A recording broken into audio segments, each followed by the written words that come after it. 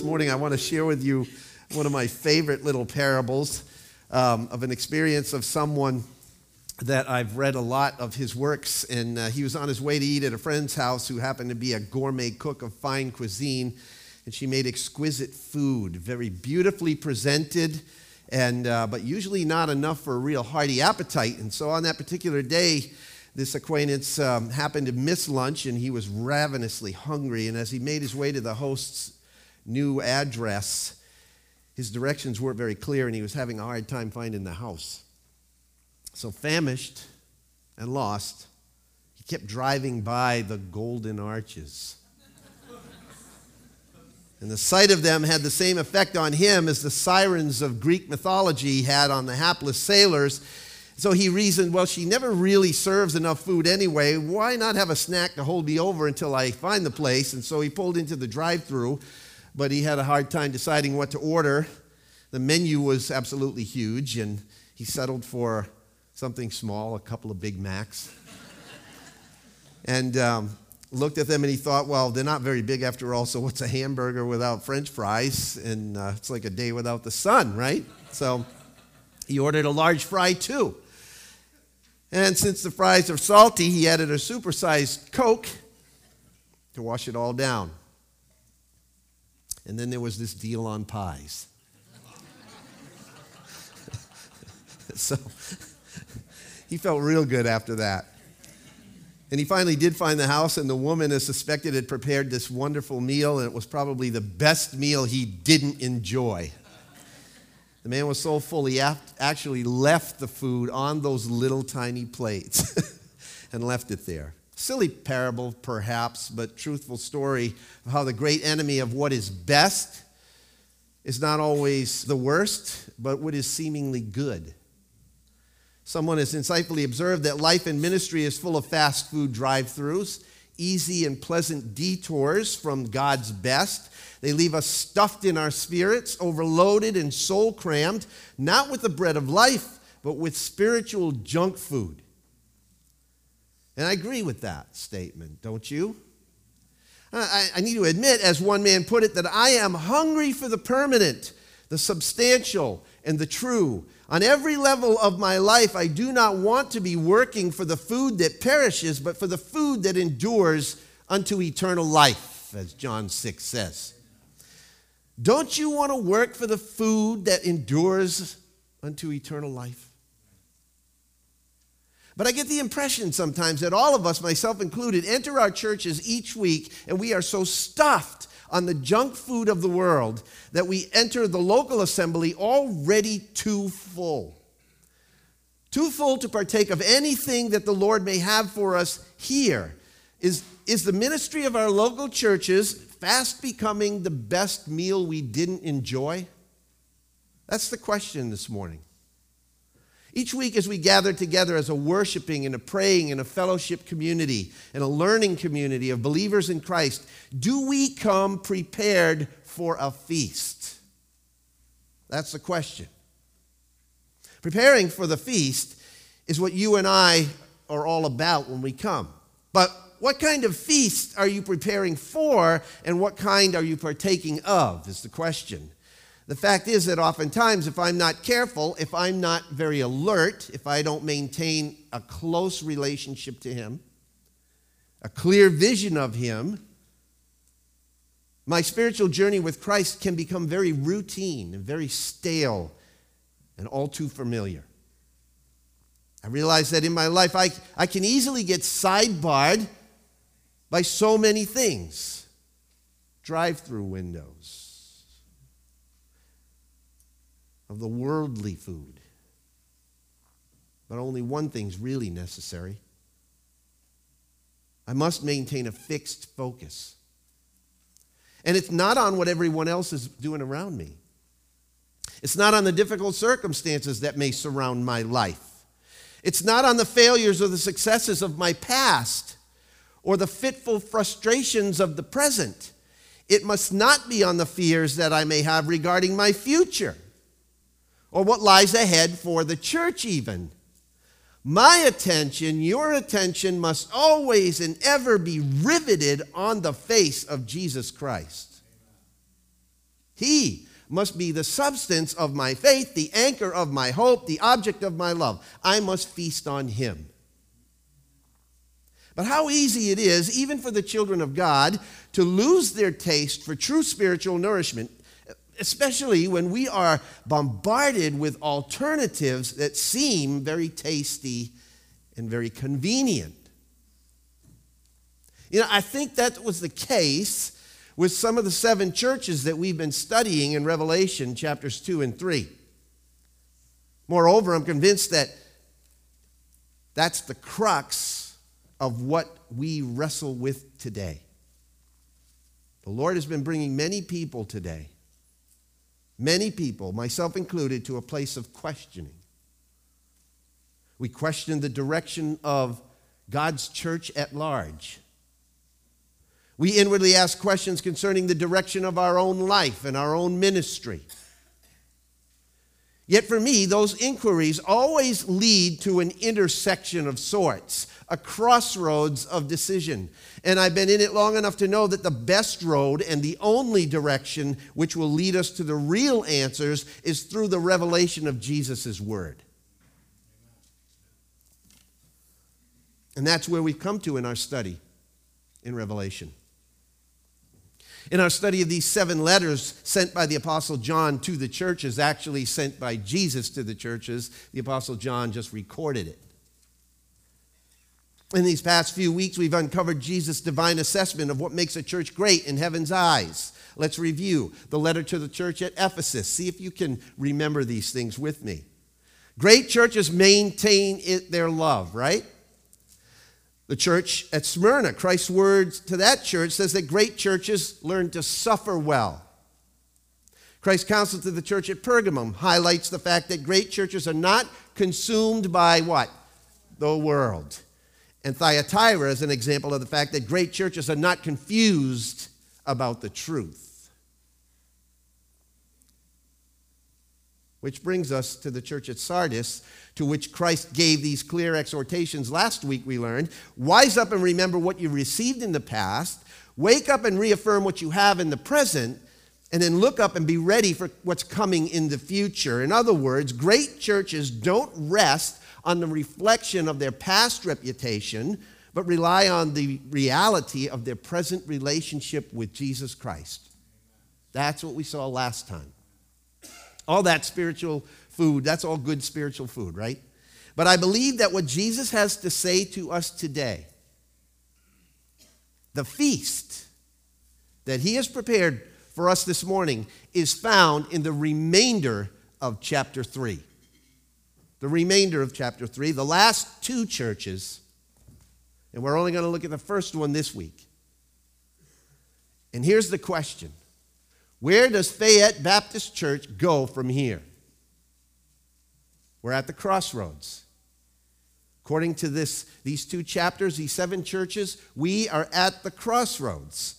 There are 2 ways that we can go, according to chapter 3. One way offers nothing but praise and applause from Jesus. In other words, Jesus is saying, this is church. The other offers nothing but rebuke, not one word of praise, and a pleading, rather, that church lets him take his rightful place in our lives and in the church again. Sardis is the church at the crossroads, both figuratively and physically, and we can choose to move ahead in one of 2 ways, by way of Philadelphia or by way of Laodicea, the last 2 churches. Now, if we want to be a church that is great in heaven's eyes, I think the choice is very obvious. We need to move in the direction of Philadelphia. Amen? And you say, you can't say amen. I don't know what that is. Well, I'm about to tell you what that is.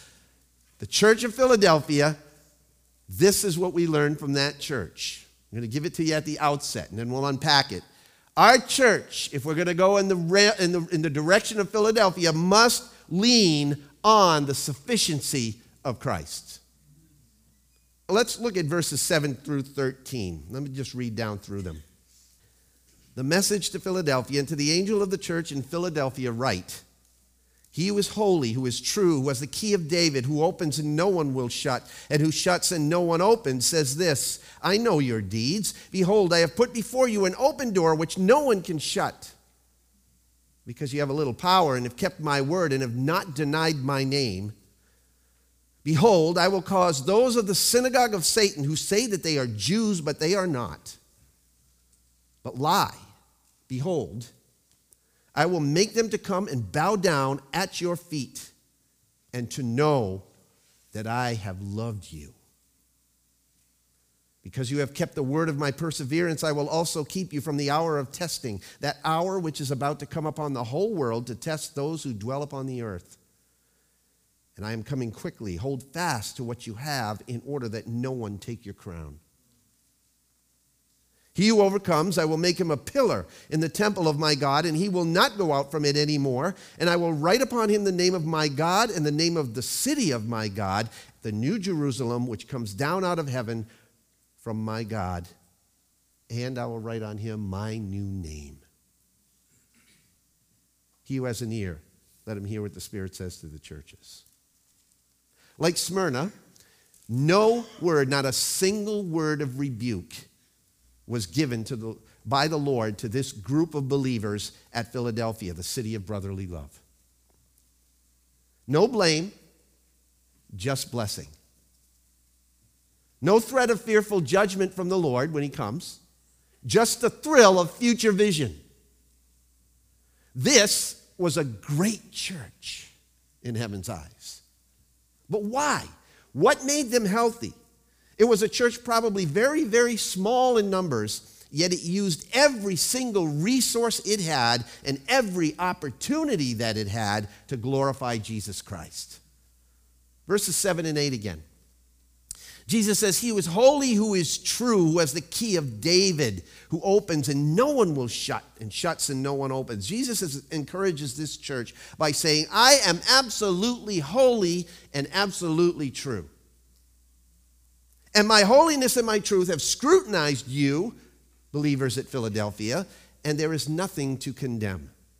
Wouldn't you like to hear Jesus say that about us? You know what that says to me, though? That says that it's possible for a church, a human church, that is filled with the power of the Holy Spirit, a church with people just like you and just like me, to be looked at by the holy and true one of God and actually be commended for what they do. Isn't that great news? He says, you have a little power. Now, some may think that he's saying that they were pretty feeble. But I don't think that's the case here in this text. I agree with one author who thinks it's best to understand this phrase as a commendation, as simply saying, you're not very big, Philadelphia. You're not very large, but you've got power. You're small, but mighty. You're like dynamite in a bottle. He's not saying you have a little power and you ought to have a lot of power. That's not what he's saying. He's saying you've got power for your smallness and you have spiritual power that's making a huge impact where you are. It's interesting, my grandkids the other day, I walked into the house and they were watching a movie on our TV. And it was Aladdin for the umpteenth time, right? And my grandkids are now watching it. My kids grew up with that movie and they watched it over and over and over again. You know when that movie came out? 1992. Can it be that long? It was like yesterday. But my favorite line in that movie, not surprisingly, is delivered by the genie, right? It's a self-descriptive rant that he highlights the ironic dichotomy with the fact that he has phenomenal cosmic powers, but he lives in an itty-bitty living space. In a very real sense, that memorable statement reminded me again of the Philadelphia church. This church was faithful with what it had been given, regardless of the little strength that it had. Christ, who has the key of David and the authority of, just authority, that's what that phrase means. You can look it up back in Isaiah chapter 22. It's a reference to Isaiah 22, 17 to 22. But he had given it Christ had given this church a wide open door of opportunity for glorifying God. And because of their commitment and their faithfulness to Christ, no one, not a single person, would be able to shut that door. And by the way, just as a reminder, it is not the government that opens doors for the church. Remember that when you go to the polls and vote. But know for certain, it's not the government that's going to open or close the doors for the church. It is Jesus Christ who has the keys of David. It is Jesus Christ who said, I am the Holy One and the true one, and I sit on the throne. And when I open a door, no one can shut it. And when I shut the door, no one can open it. It's Christ who does that work. This is a stark contrast to what God said to the people of Malachi's day who were offering second-rate service and half-hearted worship to the Lord. You remember that at the beginning of this series? I highlighted Malachi chapter 1, verse 10. And in that, God says to the people of God, "Oh, that there were one among you who would shut the doors." Remember that? "Shut the doors that you may not kindle fire on my altar in vain. I have no pleasure in you, says the Lord of hosts, and I will not accept an offering from your hand." That's what he said to the people of Malachi's day, but that's not what he's saying to Philadelphia here, is it? He's saying, I've opened this door and no one's going to shut it. Keep them open because you're doing a good work. Now, friends, it doesn't take a large number of people or a big budget to impact the world for Christ. It does not.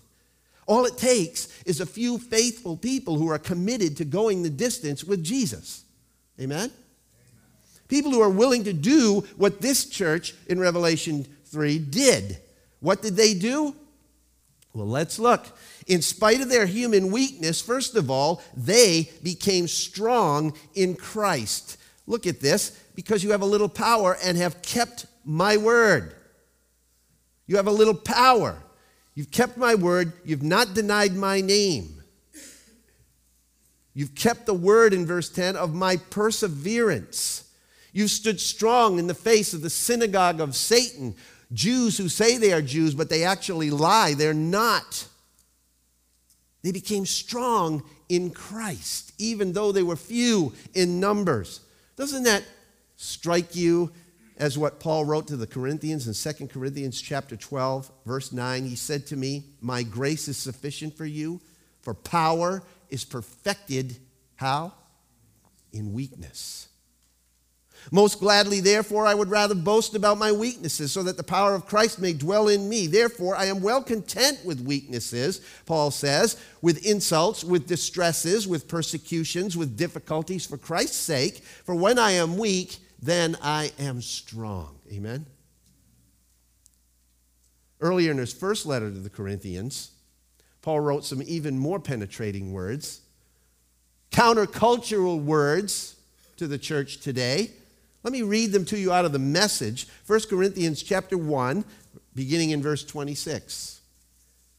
Paul says, human strength can't begin to compete with God's weakness.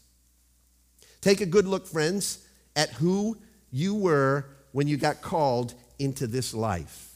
Let's take a minute and look around the room. Don't look at me, look around the room. What a ragtag bunch of ragamuffins.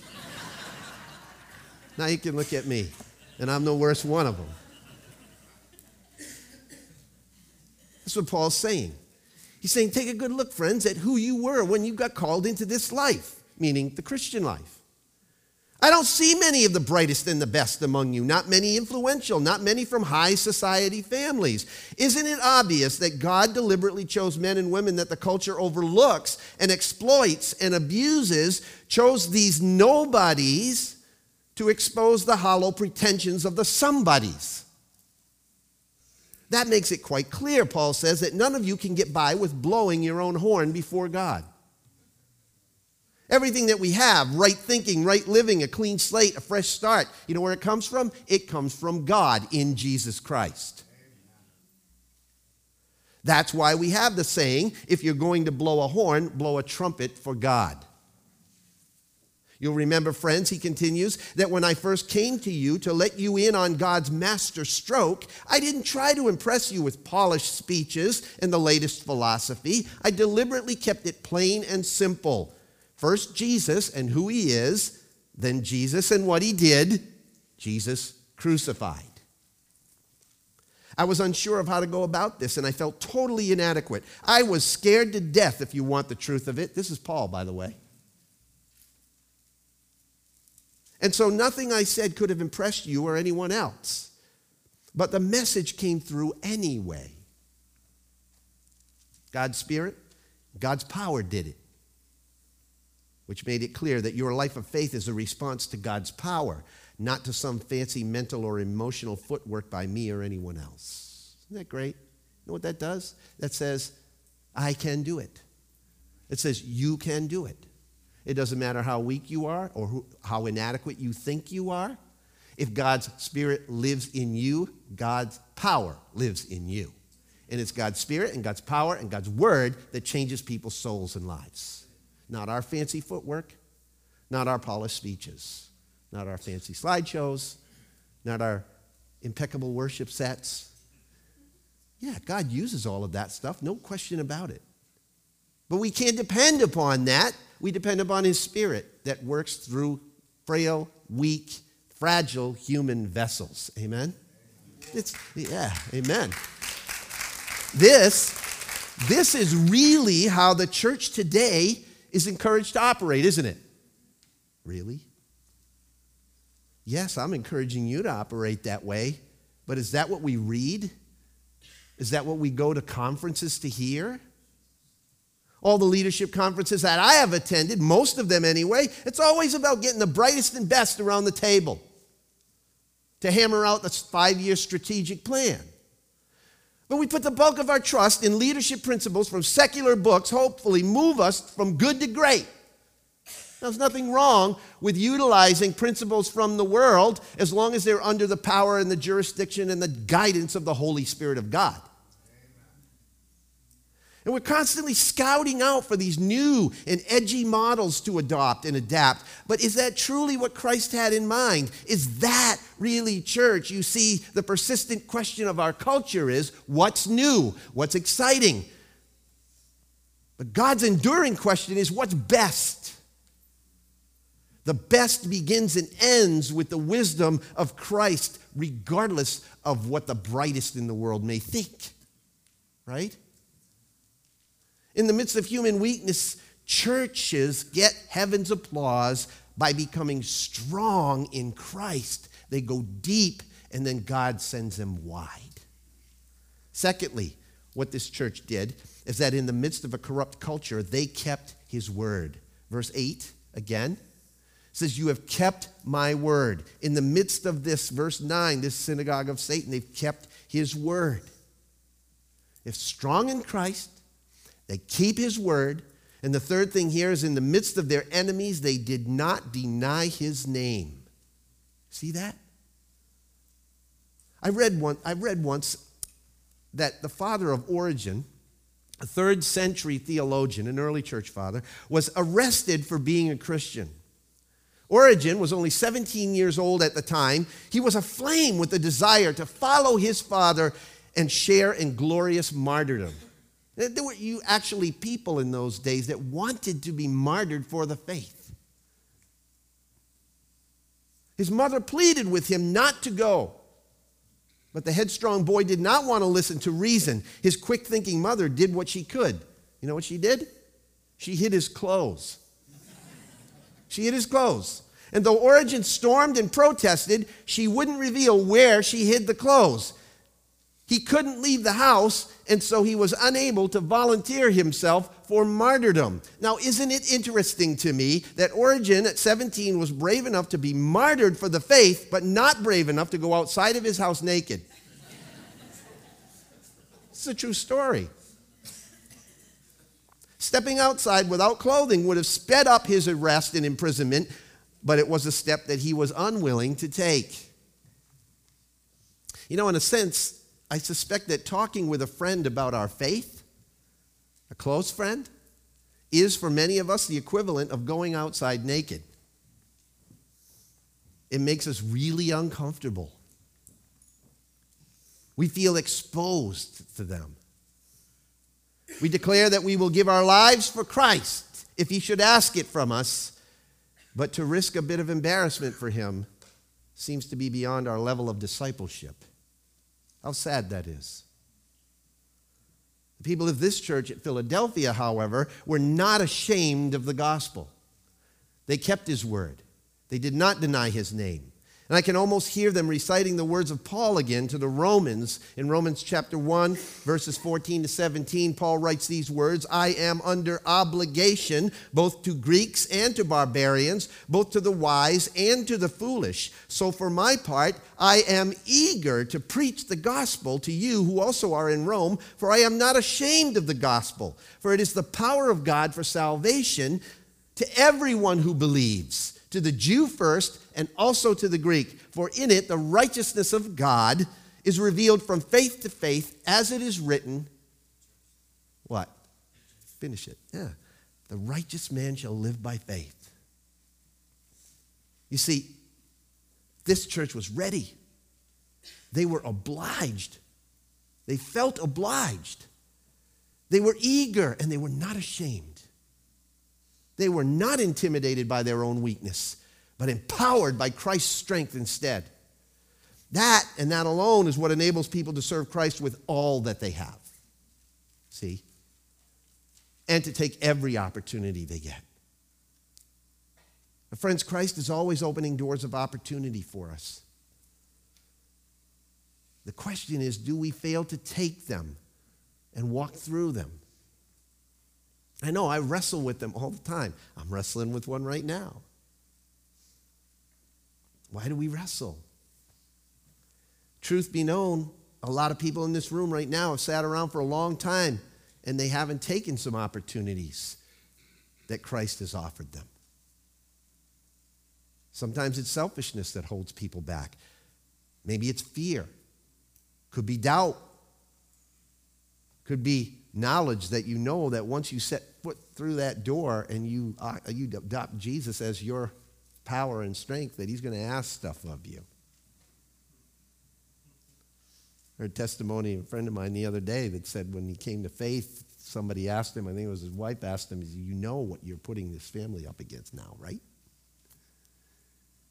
Because the enemy's going to attack.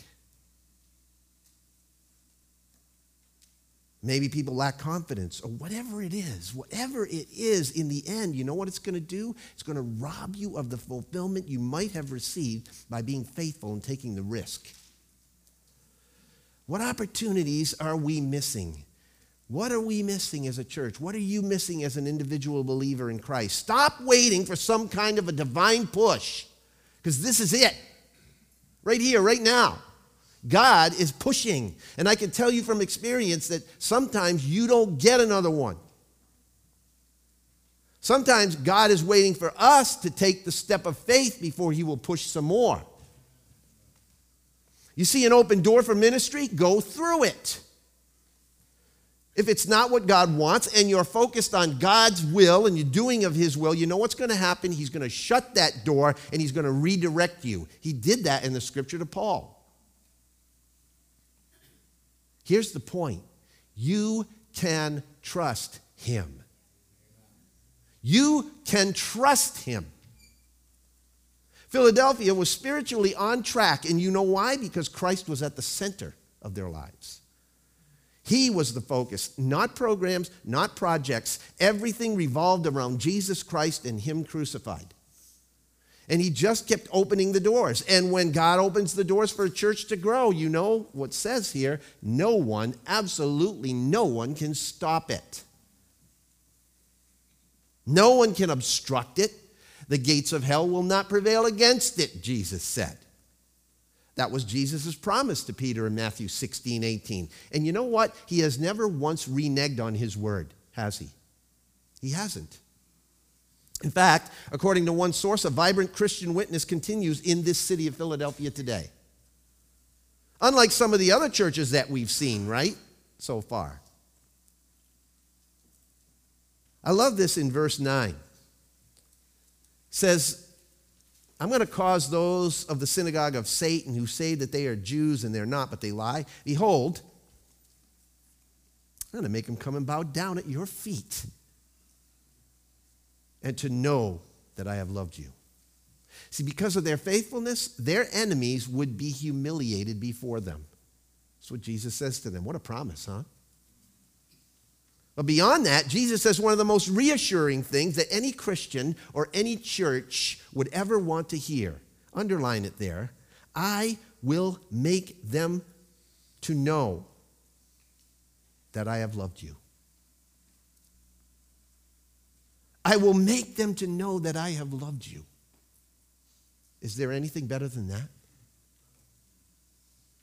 How will he make them know that? Well, it doesn't say here exactly. But we know one thing, that the enemies of this little church would end up at their feet, groveling in the dirt. I will come and make them bow down at your feet. Are they bowing down in worship to this church? No. What are they doing? They're bowing down to the Christ who is Lord of this church. Right? You see, Jesus Christ will never forsake his faithful followers. Never. Verse 10, because you have kept the word of my perseverance, I will also keep you from the hour of testing, that hour which is about to come upon the whole world to test those who dwell upon the earth. And I am coming quickly, so hold fast to what you have in order that no one take your crown. These verses tell me that the true church of Jesus Christ, the one that is faithful to Jesus Christ, keeps his word and does not deny his name, the one that perseveres, the church that he loves, will be kept out from, it says, out from the great tribulation that will one day come upon this earth. Now, I know a lot of you don't agree with that. I've already preached on it, so I'm not going to go into the details about it. But again, if these churches are representative of churches throughout history, this is the church. This is the one church before the final apostate church that is on fire for Christ. Jesus promises them, I'm going to keep you from not just the testing, but the hour of it. And he also says that I'm going to keep you from it. That Greek word, ek, means out from, away from. If he was trying to say, I'm going to keep you in and through it, he would have used a completely different Greek word. But he's saying, I'm going to keep you from this testing that's coming upon the whole entire world. And I'm going to keep you from the hour of it. And if you want to know what that entails, I just suggest to you that you concentrate on Revelation chapters 4 through 20, and you will see what that entails. And you won't want to be around.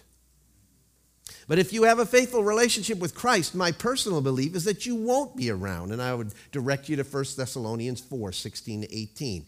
1 Thessalonians chapter 1, verse 10 says that he delivers us from the wrath to come. You see, tribulation like that is not intended for believers. It's intended for those who dwell upon the earth. A phrase used over a dozen times in the book of Revelation, which always refers to the enemies of the church. Those who are completely entrenched in and identified with this world system rather than Christ. But our citizenship, Paul says, where? It's in heaven, Philippians 3:20 says. Notice Jesus' repeated phrase here. He uses it 5 times, I will, in verses 9 to 12. I will cause those of the synagogue of Satan to do this. I will let them know that I have loved you. Because you have kept the word of my perseverance, I will also keep you from the hour of testing. Verse 11, I am coming quickly to hold fast to what you have in order that no one take your crown. Verse 12, he who overcomes, I will make him a pillar in the temple of my God. And then later on in that verse, he says, I will write upon him the name of my God and the city of my God and my new name. I will. Jesus will. He will. It's a promise. These are encouraging and empowering promises given here to this church and to those who have placed their entire weight upon Jesus Christ. Where they were rejected, Jesus would cause them to be revered because of their relationship with him. Where they were weak in the world, Jesus would make them strongholds, he said, in the kingdom. Verse 12 says that, he who overcomes, I will make him a pillar in the temple of my God, and he will not go out from it anymore. There's one feature about this city that's important to know historically, was that this city was destroyed by an earthquake in 17 AD. Along with Sardis and other cities in that locality. Most of the others recovered rather quickly from the disaster, but the aftershocks continued in Philadelphia for quite a number of years after that. With the result is that the people of Philadelphia would consistently and repeatedly have to flee the city because of the constant earthquake aftershocks. Pillars are symbols of strength and permanence. Jesus says to them, never again will you have to leave it. My city, Jesus says, because I'm going to make you a pillar in it. You ever notice that when you go or when you look online to see all the ancient ruins of the temples, what's the only thing left standing? The pillars. They understood this. They understood exactly what Jesus was saying. The promise of Jesus here to never go out again is this reference to the experience of these Philadelphians who had to keep fleeing the city. And he says, I'm going to make you a pillar in my temple. You're not going to fall, and you're never going to have to leave it again. It's a picture of security. It's a picture of permanence. It's a picture of strength. This is what Christ promises to the church that will follow the principles that Philadelphia did. Where they were outcasts, Jesus would make them sons and daughters. Look at what it says in verse 12. It says, I will write upon him the name of my God, the name of the city of my God, the New Jerusalem, which comes down out of heaven from my God, and my new name. You know what they were going to have? They were going to have the signature of Jesus all over them. Isn't that a great picture? Hand-stamped with 3 specific designations indicating their character as intimately connected and identified with God. What are the 3 things? The name of God, he says, first of all. Secondly, the name of the city of God. I can see it all over us. We'll have this N.J. Now, that doesn't mean you're from New Jersey. It means you're from the New Jerusalem, right?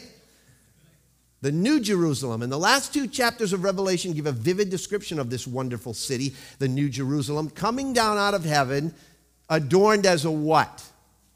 As a bride.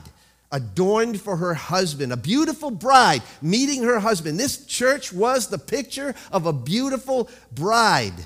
That, again, is a picture of loving intimacy with Jesus Christ.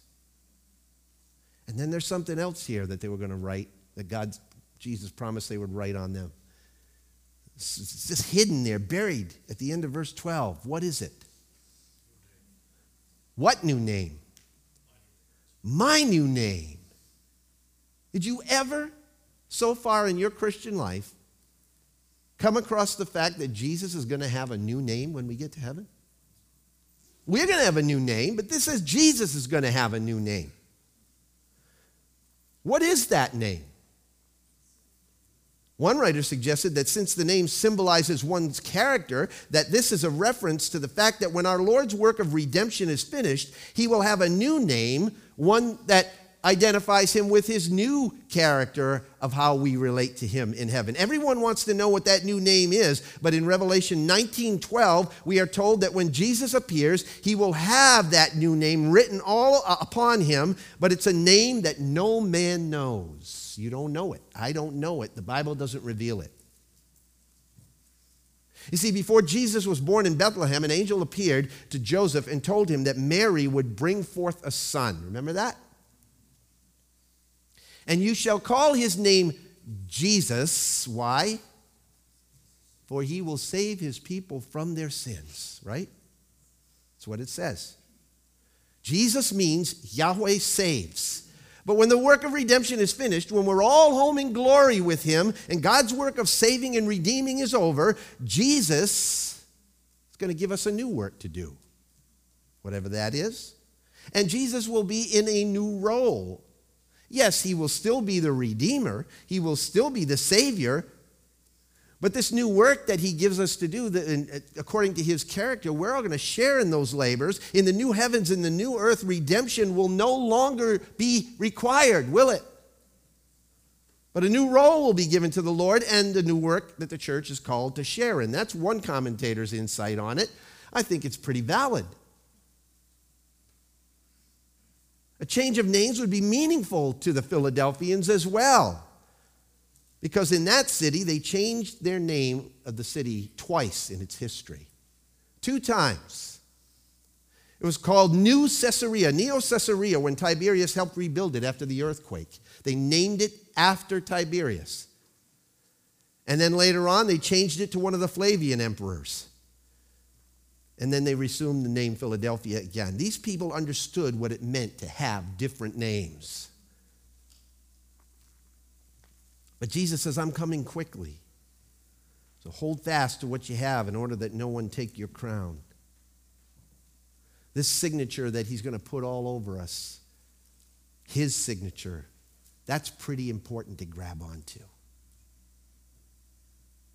Does he have his signature on your life? Have you given your heart to him? Some years ago, I received a wonderful gift from a friend. There's a book written by one of my favorite authors of all times, a man whose teachings changed my life as a former Catholic and a new receiver of the grace of Jesus Christ, and I understood him very well. Brennan Manning is his name. And he was a former Catholic priest and an alcoholic and a drunk who continually kept falling into it. But God saved him out of it, and he wrote extensively on grace. And he wrote a book called The Signature of Jesus. The fact that this book was given to me from a very good friend, written by an author that I highly regarded, made of it of great value to me. But as I opened the book, when I first got it in the mail, it was actually maybe a couple of days later, I didn't even realize. I opened the book, its value became much more personal to me and precious. And you know why?